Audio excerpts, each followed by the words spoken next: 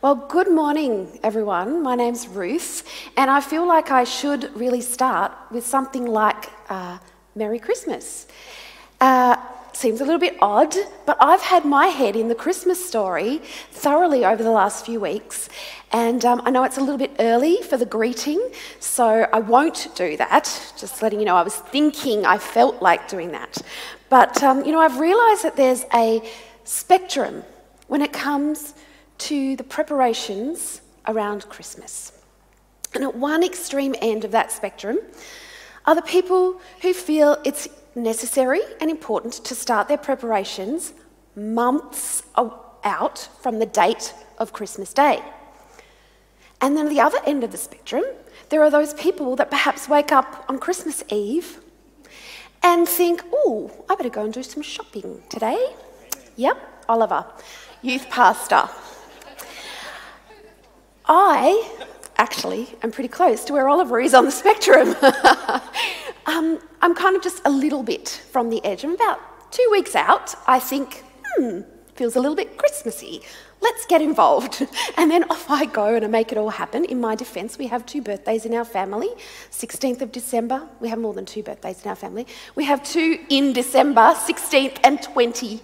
Thank you very much. So it's a little hard for me to get my head into Christmas until it's very close.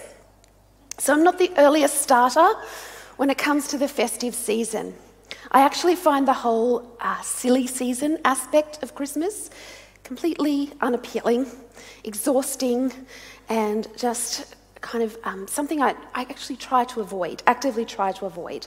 But there is something that I absolutely love about Christmas. In fact, there's many things, but the one thing I want to talk about this morning is that I love nativity sets.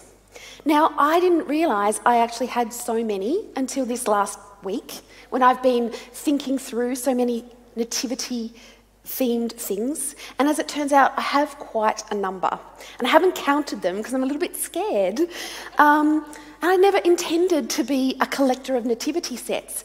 It's just that there's this contrast. When I see the Christmas decorations come out in the stores, sometimes in September, I start to feel this little bit of anxiety, sort of this hurriedness, a bit frantic, and I'm not really loving that feeling. But when I see a nativity set or a nativity scene, I feel very different.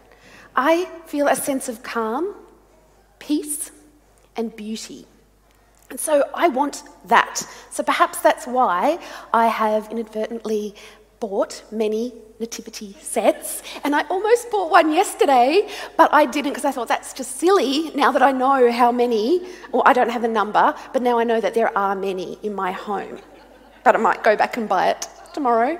It's really cute. And it flat packs, so Paul, wherever you are, it won't take up much room.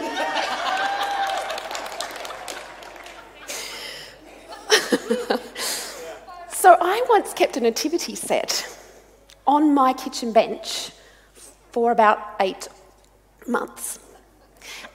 It was just a little one, terracotta, beautiful, simple, little a terracotta cave with little figurines to go inside. And I left it there not because of my less than wonderful housekeeping skills. Let's not go there. I left it there because I enjoyed it so much. And I simply felt, why rush past this season that brings such joy and peace and calm? And I wanted that beauty to be visual in my home for a bit longer. I'm a little odd like that. So I have no problem with stretching it out, even though I seem to have a issue or challenge with getting it started at the beginning of the season. But I actually believe, in all honesty and seriousness, that the nativity is so incredibly important to the earth, to creation, to each and every person, that it shouldn't be ever limited to a season or a month or a day on our calendars. I see it as a reality for every day, every season, and every person. Now, there are some tips I want to start with for you in your pursuit of nativity set collecting. I offer this consultancy for free. Because let me tell you, not all nativity sets are good nativity sets. Some of them do not represent well the story that they are intended to show to us. So let's have a look at some images, because I have scoured the earth, and by the earth I mean the internet, and I've found some. This one, what I like about it is it's low budget, and I'm all about not overspending at Christmas. That is not good. But what I actually think might have happened is a dog got into a packet of peanuts in their shells, got a little excited, and then got distracted by the cat and left this behind. Now, it's turned out quite well, but I'm a little bit, there's pros and cons. So the second one we can have a look at today looks fairly normal until you see their expressions, right? What's going on in that stable? They're all so unimpressed. Jesus included, the angel, the animals, unimpressed. I like to call this the negativity nativity. That's harder to say than I expected it to be. Thirdly, we have this one. If someone told me that a 3-year-old put this together, I'd be so impressed. I'd be like, let's keep that up for a year. But what I think has happened is a Swedish designer has taken minimalism way too far, and I'm not okay with that. No, not for me. Lastly, and seriously, this one, we've got the baby cheeses. Yes, I did say that. I did. Baby cheeses. But the good thing about this is it doubles as your Christmas evening platter when you don't feel like cooking a meal, because you don't need to, you've eaten so much. So there we go. All those tips for free. Let me know how you go. I didn't expect that. Okay, good. I can keep going. I've got like the interwebs on my phone and I can just look up more photos. No, not helpful. So let's look at the word nativity, because it's key. It's key. Love is a nativity, is what we're looking at today. And it actually has quite a generic meaning, which is the process or circumstances of being born, according to the Merriam-Webster dictionary. It's related to the words native, nature, natural, makes sense. So technically, we all have our own nativity story, personally. Isn't that cool? But if you start going around telling your own nativity story, people aren't really going to think you're all together, so don't do that. But it is the process and circumstances of our birth. Over time, this term has become synonymous with the birth of Jesus. Rightly so, because his birth is the most life-changing, world-transforming birth that has ever happened. So this topic, love as a nativity, simply means that the story of Jesus' birth is all about love. The early chapters of Luke and Matthew are where you'll find the biblical account of Jesus' birth and the nativity story. We are going to see them on the screen, but we're not going to read them all because we just don't have the time this morning. But with the references there, if you aren't completely familiar with where to find them in the Bible, then please take note and do that. Read every part of Jesus' birth story, the nativity. So here are the passages. We're just going to have the first one, which is from Luke 1, verses 26 to 38. And there's a lot of text there. But the key points are that God sent his angel Gabriel to visit a virgin living in Nazareth. Her name was Mary. She was engaged to a man named Joseph of the family of David. He greeted her. She was quite disturbed. But in verse 30, he says this, "Don't be afraid, Mary, because God is pleased with you. Listen, you will become pregnant, you'll give birth to a son, and you will name him Jesus. He will be great, and people will call him the Son of the Most High. The Lord God will give him the throne of King David, his ancestor. He will rule over the people of Jacob forever. His kingdom will never end." Mary was appropriately shocked and asked, "How will this happen? I am a virgin." The angel replied, "The Holy Spirit will come upon you, and the power of the Most High will cover you. The baby will be holy. He will be called the Son of God." Well, she receives that and accepts it, and she finishes by saying, I am the servant girl of the Lord. Let this happen to me as you say. Over in Matthew 1:18 to 25, we have part of this story from Joseph's point of view. Now, Joseph was her fiancé, and he found out the news of her pregnancy, and he was, I'm sure, extremely distressed that this had happened because he knew it was not his child. So he decided to quietly but kindly call off the wedding. Thankfully, an angel visited him in a dream and, partway through verse 20, said this, Joseph, the baby that Mary will have is from the Holy Spirit. Go ahead and marry her. Then after the baby is born, name him Jesus, because he will save his people from their sins. So he did what he was told. He went ahead with that marriage to Mary, but it says that they didn't sleep together before the baby was born, but then Joseph named him Jesus. And Luke 2:1 to 20 fills in some of the gaps. There's a census that is called in the whole Roman Empire. And everyone has to go back to the town of their ancestors' birth. For Joseph, it's Bethlehem, because he's in the family of King David. So they head there together, Mary and Joseph, Mary being very pregnant. And in verse 6, it says, while they were in Bethlehem, the time came for Mary to have her child. She gave birth to her firstborn son, wrapped him in strips of cloth, laid him in a manger, because there wasn't any room for them in the inn. And there were shepherds nearby in their fields with their sheep at night, and an angel of the Lord appeared to them magnificently with the glory of the Lord all around, terrifying them. But the angel said, don't be afraid.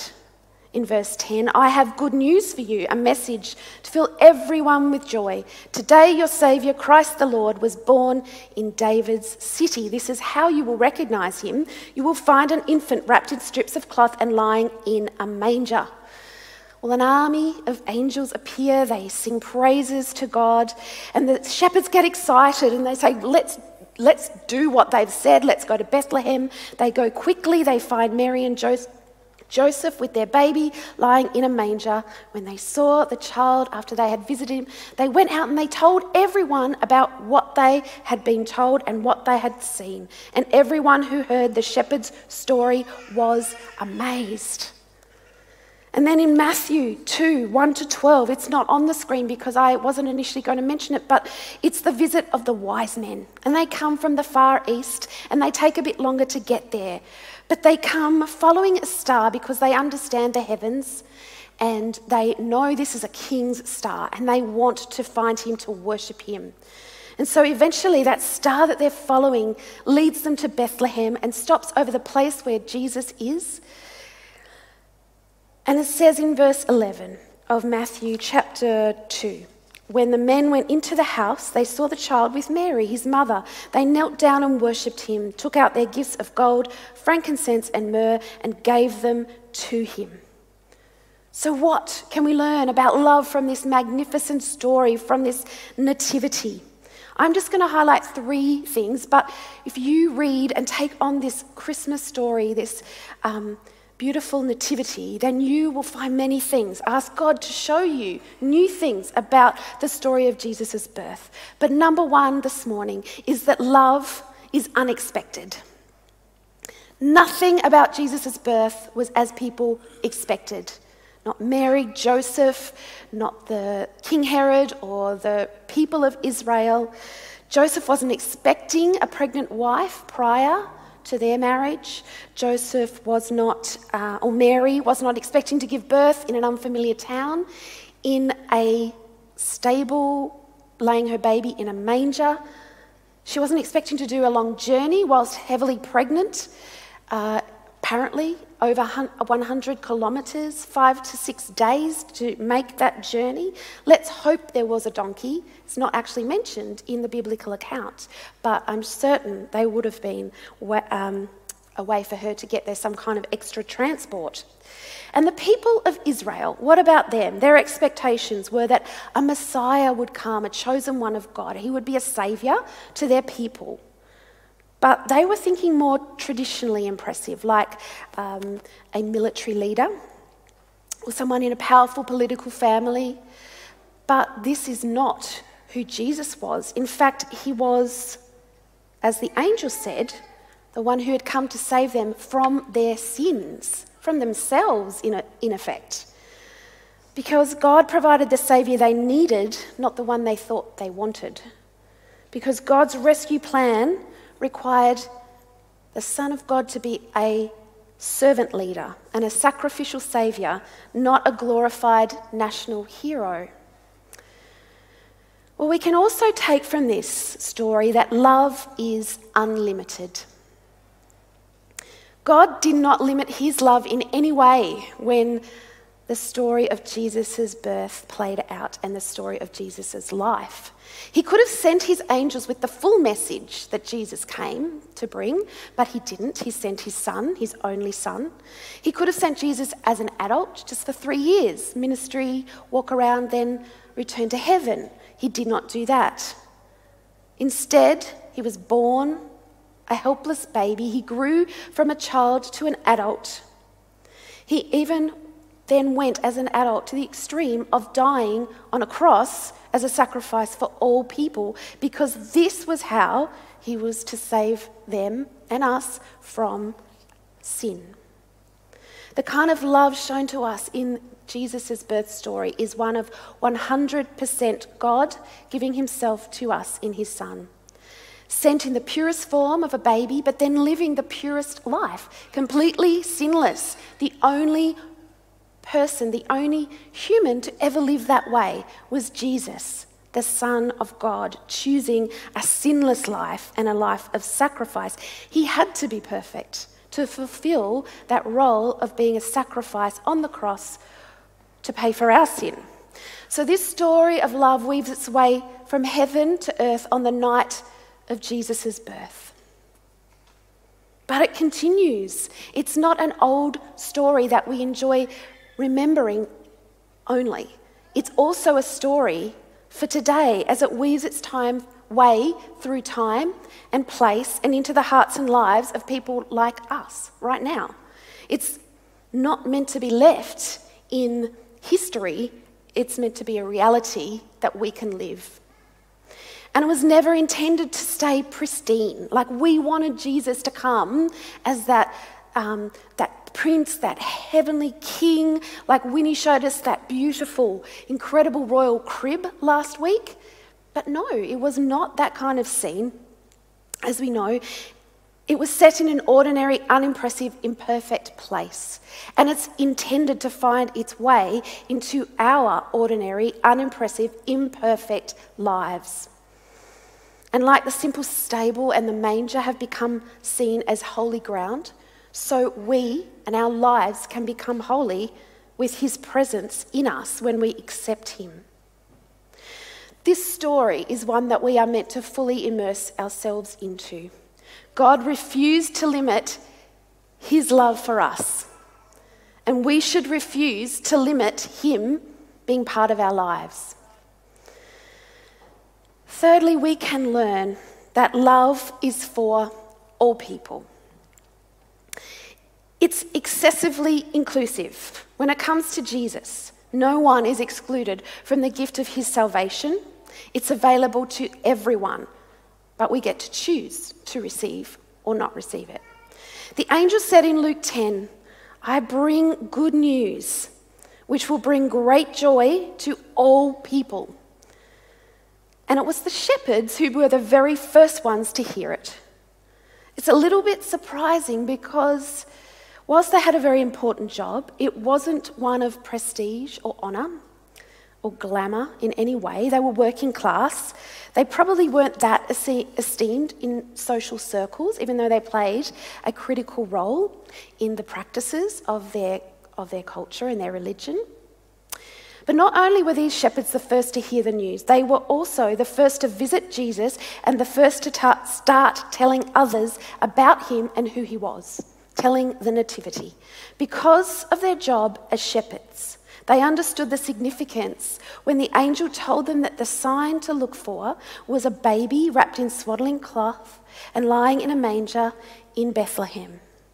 They knew the importance of a perfect newborn, firstborn male lamb as a sacrifice to cover the sins of their whole nation. They didn't yet understand how this would play out fully, but when they heard the words of the angels, they were aware that Bethlehem was known as the place where these lambs were born.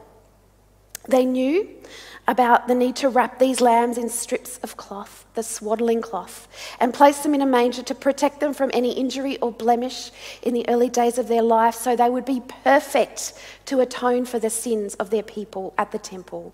So when the angel said that a newborn baby was being treated in the same way as one of these sacrificial lambs, they knew without a doubt this was the sign that this baby was God's chosen one.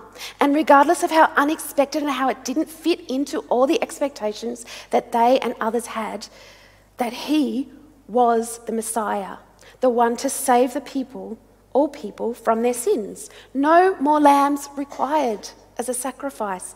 They were astounded by the significance of who he was and what his purpose would be, and it was because of their simple role as shepherds. And then the wise men, or the magi as it calls them in the Bible, they followed that star from another land to come and worship a newborn king. They didn't come for the glory or the benefits that might be associated with connecting themselves to a network of royalty, as others might have thought. They came to worship him. They came to bring him gifts that would tell of his purpose.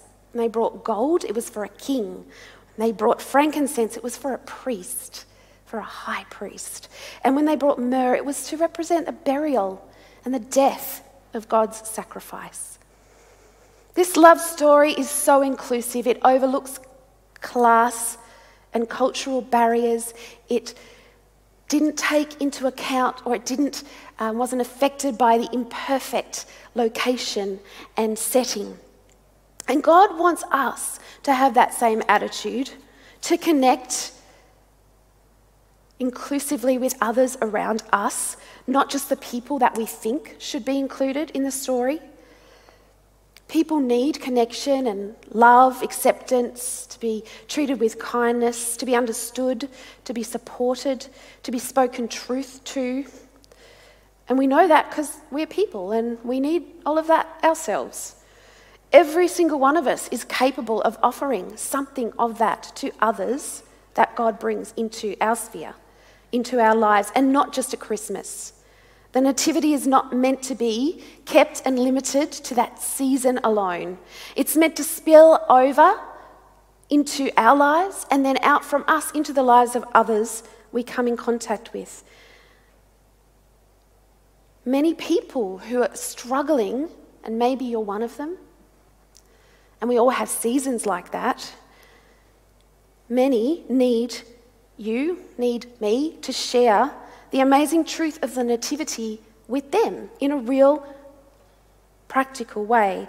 And I don't just mean giving them a little Nativity snow globe on the 25th of December, although that could be a really lovely place to start.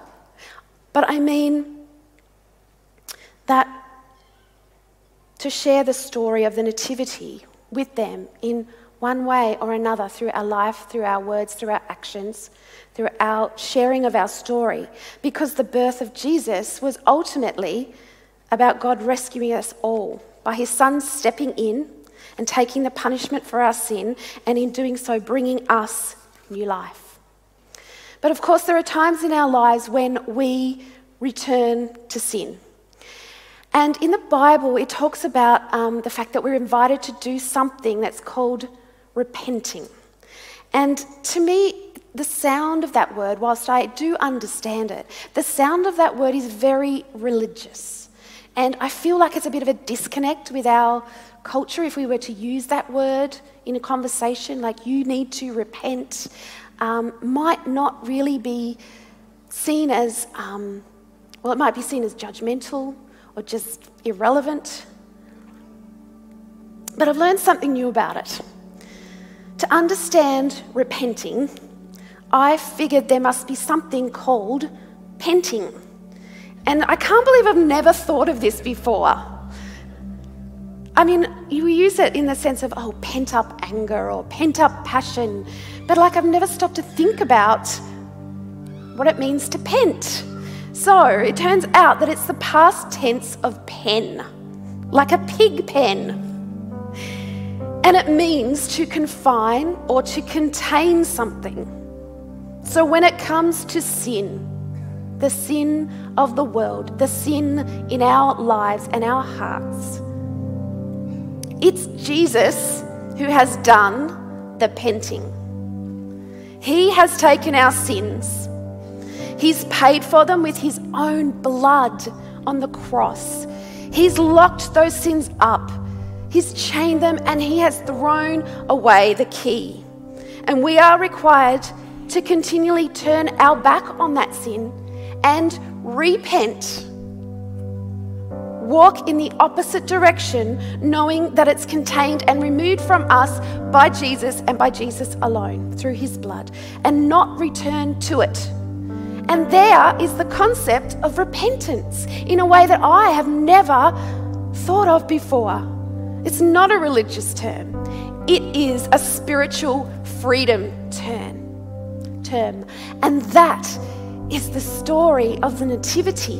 Love is a nativity, and it brings spiritual freedom, which is everything. Everything. The nativity is a story of the unexpected, unlimited, and inclusive love. Start and finish your Christmas season whenever you choose. But whenever it is, whenever you start, whenever you finish, let it be a reminder to you of the true story of Jesus' birth, the nativity. And may you have the realization of God's love, what it means for you personally, and how you can share it with others around you in every single season of life. Thank you.